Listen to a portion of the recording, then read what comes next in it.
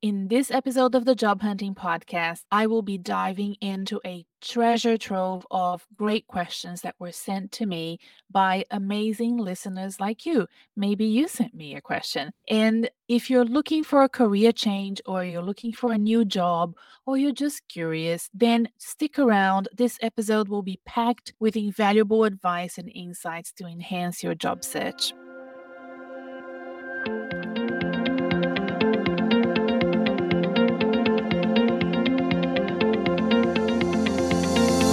Hi, I'm Renata Bernardi, and this is the Job Hunting Podcast, where I interview experts and professionals and discuss issues that are important for job hunters and those who are working to advance their careers. So make sure that you subscribe and follow, and let's dive right in. Hello again. I will delve into the world of job hunting as viewed by the job seekers. People like you who are interested in getting a new job have sent me questions, and I have collated them into this Google document.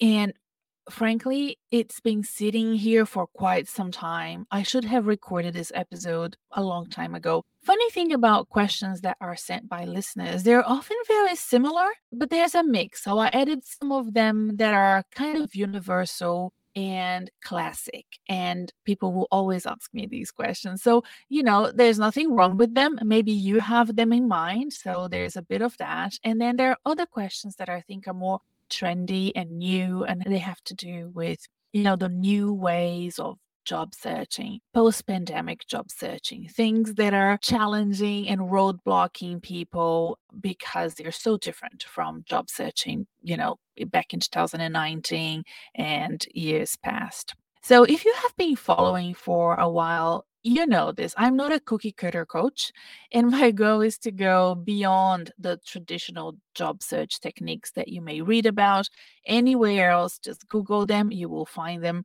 My goal here is to really value your time. I mean, you're spending time here with me. So many of you, thank you so much. If you're new, remember to subscribe and sign up for my newsletter, because then you will always get new episodes from me directly into your inbox. But I do explore unconventional approaches, things that I borrow from positive psychology, from linguistics, from social sciences, managerial research, leadership research, and I bring them to the job hunting world, and I hopefully make things a little bit more innovative and interesting by creating just job hunting methods that you can use and that will give you a competitive advantage in today's very vanilla job market of everybody trying to do exactly the same thing, so it's safe. But honestly, ask any recruiter, they will tell you it's not a good strategy. It's counterintuitive, I know that, but ideally you want to be standing out, you want to be unique, and identifying a sweet spot in your career that you can really dive into and offer the best possible value for your future employers. So from things like leveraging social media to building a personal brand to using technology, I like to cover a wide range of topics that will hopefully empower you to navigate this job hunting landscape with a bit more ease and more confidence as well. So I hope this inspires you and motivates you to continue to equip yourself with interesting tools and strategies and knowledge to build your career, advance your career, or make your career more sustainable over time. I think it's, like I always say, it's a marathon, but it's also a sprint with job searching. You are looking for a new job, but you're also expanding your horizons, making yourself known to employers and recruiters so that when they need you, which may not be when you need them, they will come back to you. I've had this conversation twice today. So I have these conversations with clients all the time to remind them that job searching should not be reactive. Look at a job, advertise online, decide to apply. That's reactive.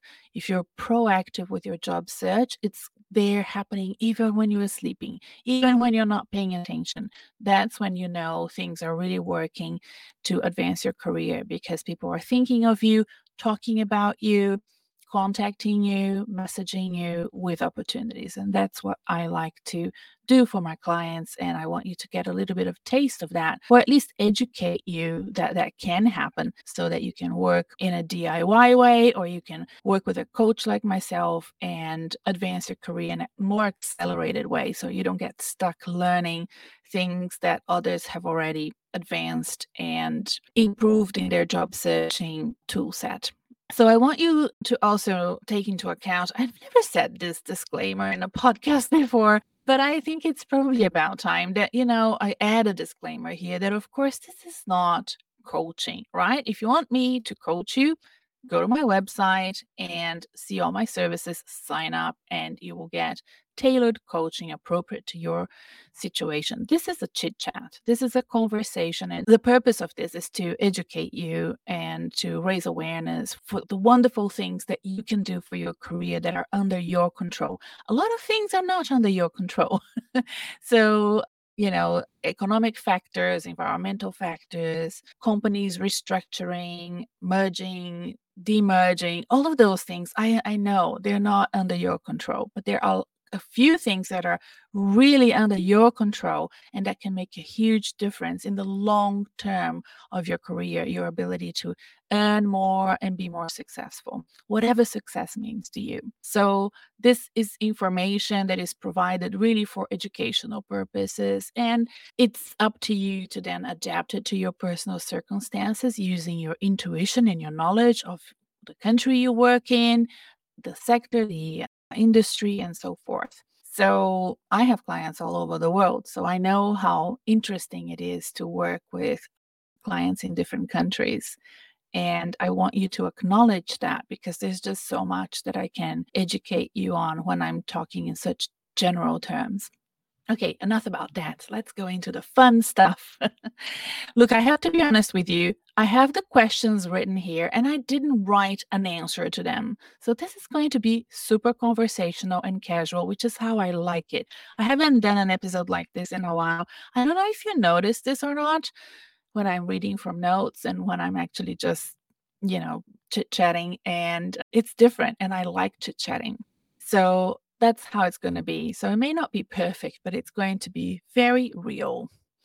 Let me drink my tea. I'm drinking fennel and mint tea. What do you think about that? Definitely not coffee. But it's 6:46 p.m. here, and it's kind of late for me, but it's the best time to record episodes because it's so quiet. And the only thing that you may hear in the background is my neighbor's dog barking from time to time. He's very polite. From time to time, he barks, and then I'm pet sitting. So I'm dog sitting for my neighbor's dog, and he's adorable. It will be very hard to give him back when they return from their trip. But yeah, it's the charm. I'm not going to edit it out. It's charming to have a little bit of background noise. That's how I see it.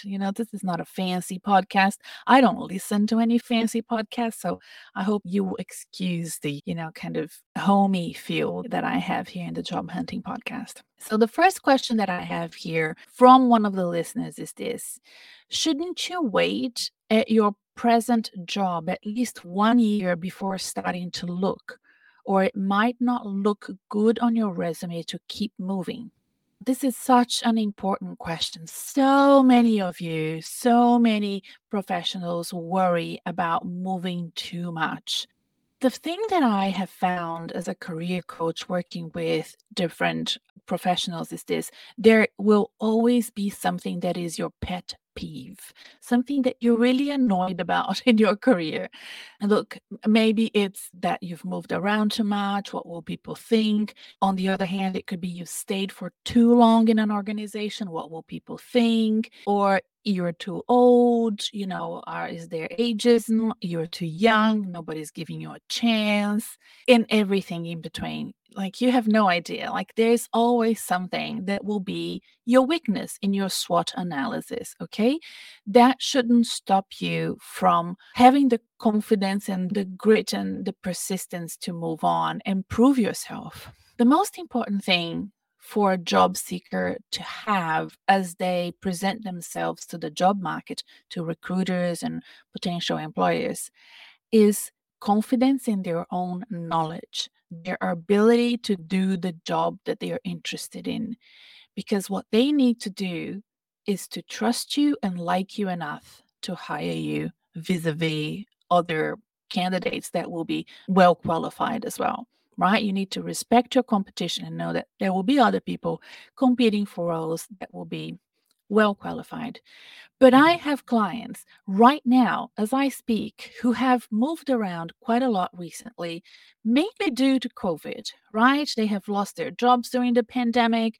They've accepted jobs that they didn't like or were too far away. And then when employers asked them to come back to the office, they were like 4 hours away from the office or in another country altogether. And, it means that since 2020, they may have had 3 jobs, and we're now in 2023. I don't know when you're listening to this episode, but it's only been 3 years. So that has really, since the pandemic especially, hasn't been a big deal. It's more of a big deal in your mind than it is in the recruiter's mind. I work with candidates, with my clients, to make sure that their narrative, the language that they're using, is as crystal clear and I wouldn't say pitch perfect, crystal clear and well delivered to showcase their knowledge of the market and explain why they moved. If that is a question that is asked, if it's not asked, don't even go there. There is no need. This could be probably more in your head than anywhere else. Now, if you are in a job and you don't like it and you feel like you need to stay there so that, it's a year and then you move on. I once had a recruiter in my personal career. I had a recruiter contact me within 4 months of being in a job. And she said, "Look, I'm contacting you because I have an interesting role and I thought of you." And I'm like, "Well, but I just started here, it's only been 4 months. I've just made my probation." And she said, "Look, I always, contact candidates, even when they have just candidates that I think are a good fit for the role, even when they just started. Because if after a few months you feel you don't gel well with the organization, that's a good time to move." Right? So I think that this was a great message for me that I needed at the time to stop worrying about what other people thought and just look out for myself. So with that said, today, I posted a post on LinkedIn and in other social media platforms saying, don't just leave your job if you don't have another job, unless, of course, there's like a major issue, in which case you should contact HR immediately and you should make sure that, you don't just resign, but you go on a leave and that they continue to pay you if there's like a big issue, harassment or anything like that happening at work. Other than that, ideally, you want to keep your job bubbling along so that you have your finances done well and in check. And, if you're not completely burnt out and have, health issues or mental health issues, there is really a benefit of staying put and staying at your current job and continuing to look outwardly to move to another role. So you can tell I really didn't prepare for this role because I'm waffling along, but I think there's a lot there for you to consider. I know there are lots of you that have accepted roles during this pandemic that you don't love, and it may even be roles that you feel are underpaying you and all of that. So yeah, think about not having to wait. Some people are very conservative. They think they have to wait 2 or 3 years. You don't. Okay? Nobody's worrying about that anymore. You can start looking out and move on. Okay, let's look at the next question. I have been working on contract for the past few years. Given that my last permanent opportunity was not a good experience for me, I am now fearful of my new job never working out. So again, I guess this question relates to the first one, the fact that there has been this sort of trend to move from permanent roles to 1-year contracts, 6-month contracts. And if this person is going from contract to contract and is really hoping to one day go back to having a permanent role, she may be feeling like she's moving further and further away from that permanent opportunity because she's taking so many contracts. Look, there is a trend in the job market moving away from permanent positions and for more contract roles and short-term opportunities or casual or part-time opportunities, right? We have had recruiters come to the podcast as guests to speak about this. I will link some of those episodes below. These were episodes from recruiters in the US, in Australia, and people that work globally. And it's a trend. The portfolio career or the gig economy more broadly is happening. And we may need to think about what our work will look like in the future and how we're going to adapt and build maybe a portfolio of opportunities to fill that salary that we believe we need to earn to sustain our lifestyle that we want to have. So, for example, right now, I have a client who has a contract to work with a very interesting organization once a week. And she's got today 2 job offers, one that will fill in the other 4 days, and another one that's more kind of, another 10 hours or a month kind of opportunity. So she would have to add that and maybe get another one to kind of fill in the entire sort of salary range that she's hoping to get. Now, this may sound very difficult, but it's actually a really interesting opportunity for professionals because let's say she ends up with 3 employers.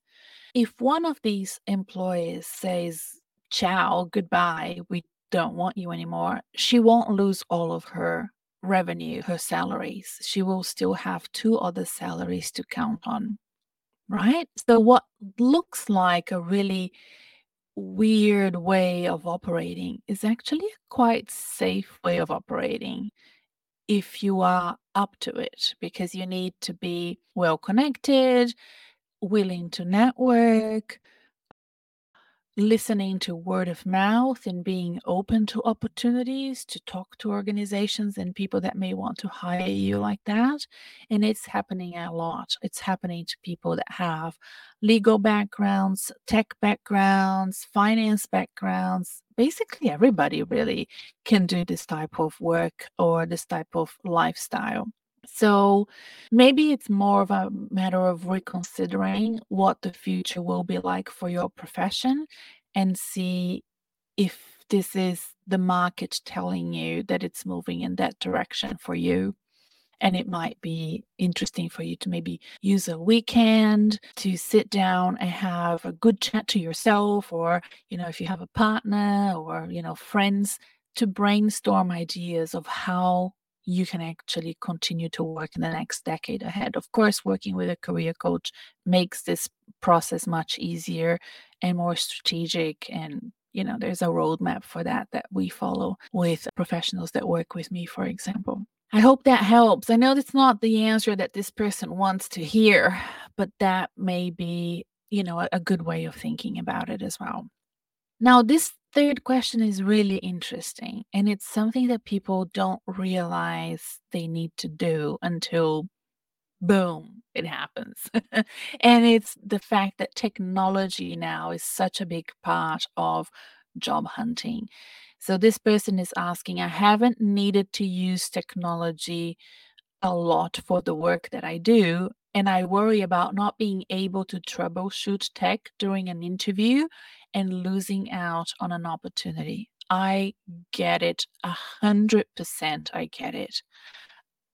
Before I started career coaching, so back in 2018 and before, I had the best teams working for me and with me. I never needed to go too far before asking for help. I was I've had an EA since like 2000 and when? 2008, 8, 9? So, when I went to 2023, so when I started my own business, I kept calling my last EA, Chris. Like, every other day, I was so embarrassed. I kept paying her lunches and inviting her for things because I couldn't do things. I didn't know how to do anything. I had an overarching idea, but I would always delegate and ask people to do things for me. Just yesterday, I went to a meeting and somebody was telling me they work at Salesforce. And I was like, oh, I really remember the good old times when I would ask Salesforce to just, jot down all the things that I needed to do because I was implementing Salesforce in the place that I used to work. And it was just like that. Like, I would just ask people to do stuff for me. And that happens a lot to more senior professionals or any professional that doesn't actually need to, in this case, use technology very often to do their jobs, right? And then you find yourselves without a job and looking for work. And the first thing that, the recruiter asks you to do is to record a video of yourself answering some questions and send it to them. How scary is that? Talking straight to camera, like what I'm doing now, I'm not looking at anybody, I'm looking at a camera. It's awkward. And it took me a while to get used to it. And if you don't think it's weird, just go to my first few recorded episodes on my YouTube channel and you will see they're still there. And I will never take them out. I think I'll always have them there because I want people to see the struggle, the beginning, and how hard it is. And even now, like, it's never perfect. I'm never too fussed about it because I'm a career coach and not actually looking for work. I'm not gonna dress up with a business suit to work from home. If you're seeing this on YouTube, you will know that I'm wearing a very casual outfit, and I mean, I'm well dressed, but it's not like, I'm not gonna wear a suit to work from home. It's just weird. But when you're job hunting, you don't really know how to use technology and operate in that environment of working from home, presenting yourself to recruiters and employees. What do you do? And I totally get it. The other thing that's really important is understanding how to operate your microphones and your cameras as you log into Teams or you log into Zoom or Skype or whatever it is that they're using to interview you online, and making sure that you know how to navigate these things. And the best thing to know how to do these things is to prep for it. Don't wait until the interview time. So go in and out of Teams and Zoom over and over again and manipulate everything, test every button, record yourself, watch yourself doing it. The other thing that really troubles people is when they have to do presentations on Zoom or any other medium online. And I think, I've recorded several episodes about the importance of setting yourself up well at home and having a proper office and having at least two screens, especially if you're doing a presentation.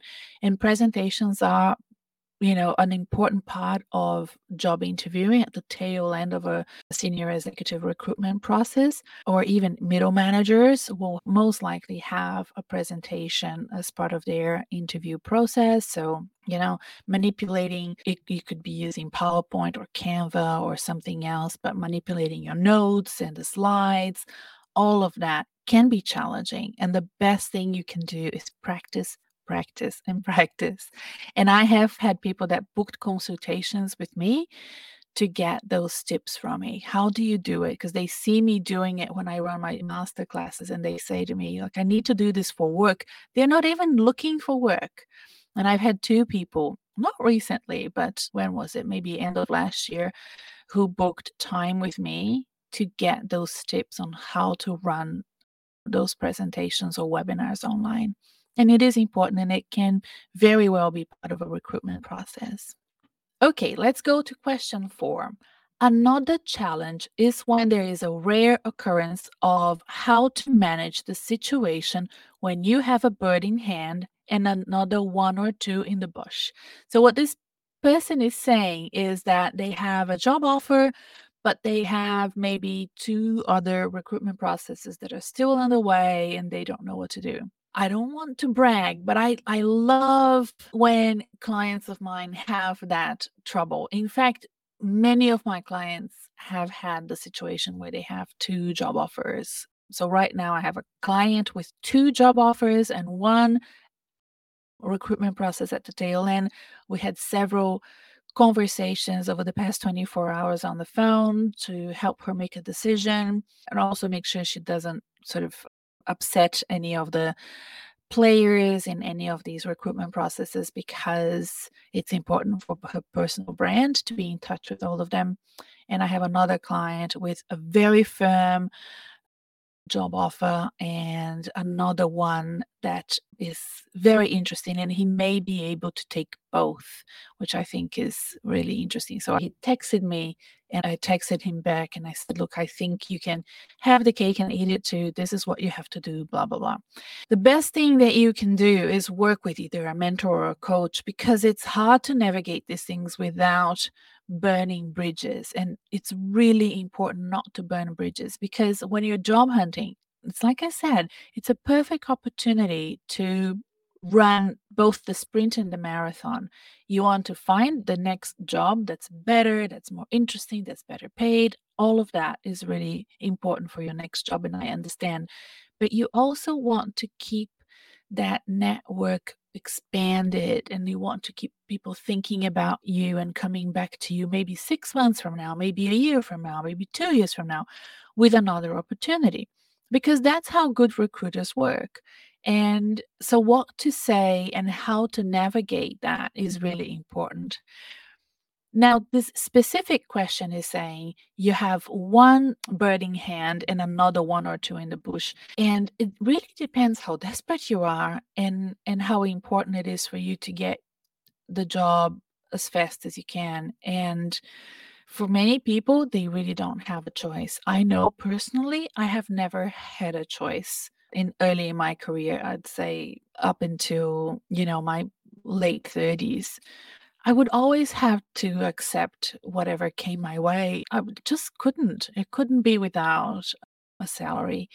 So it's really, whatever comes first, first in, best dressed, right? But that's survival mode, which is justifiable when you are in the situation that I was in.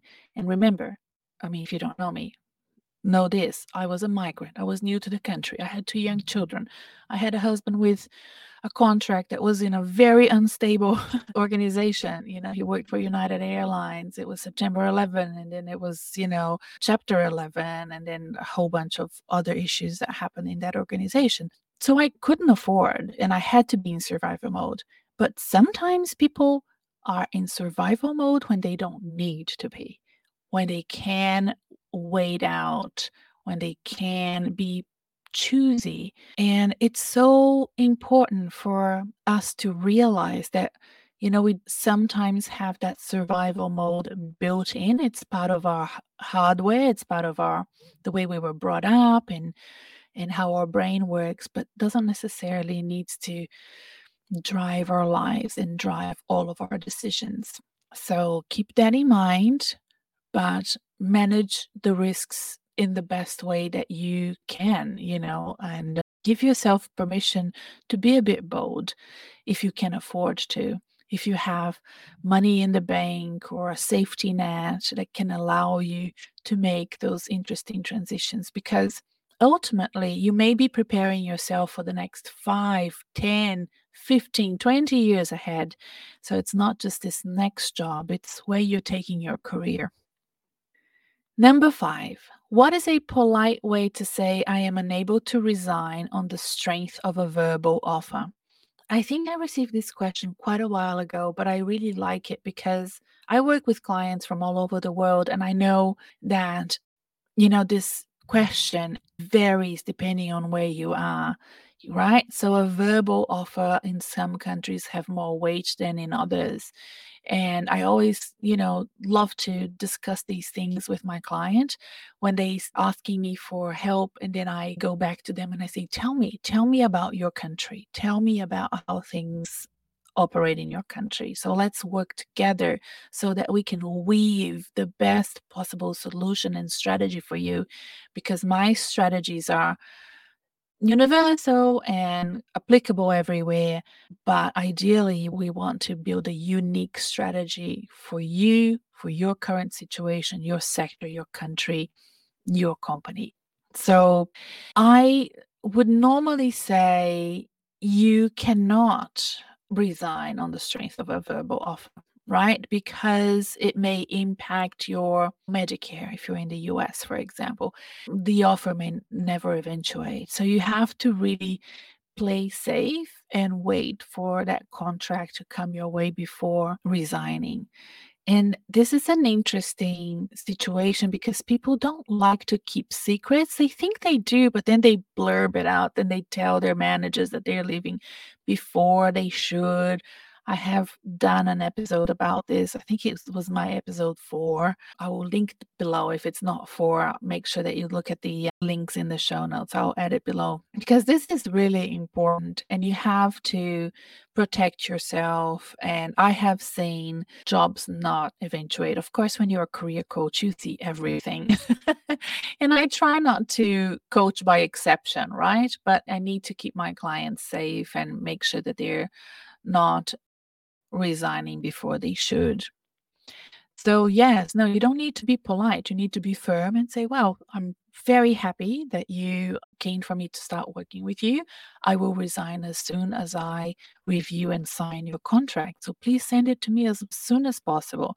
What you can tell your future employer is, how many weeks do you need before you can start? What is the time that you need? And maybe negotiate that with them, make them understand. And yeah, and then make sure that you get a contract in hand for sure.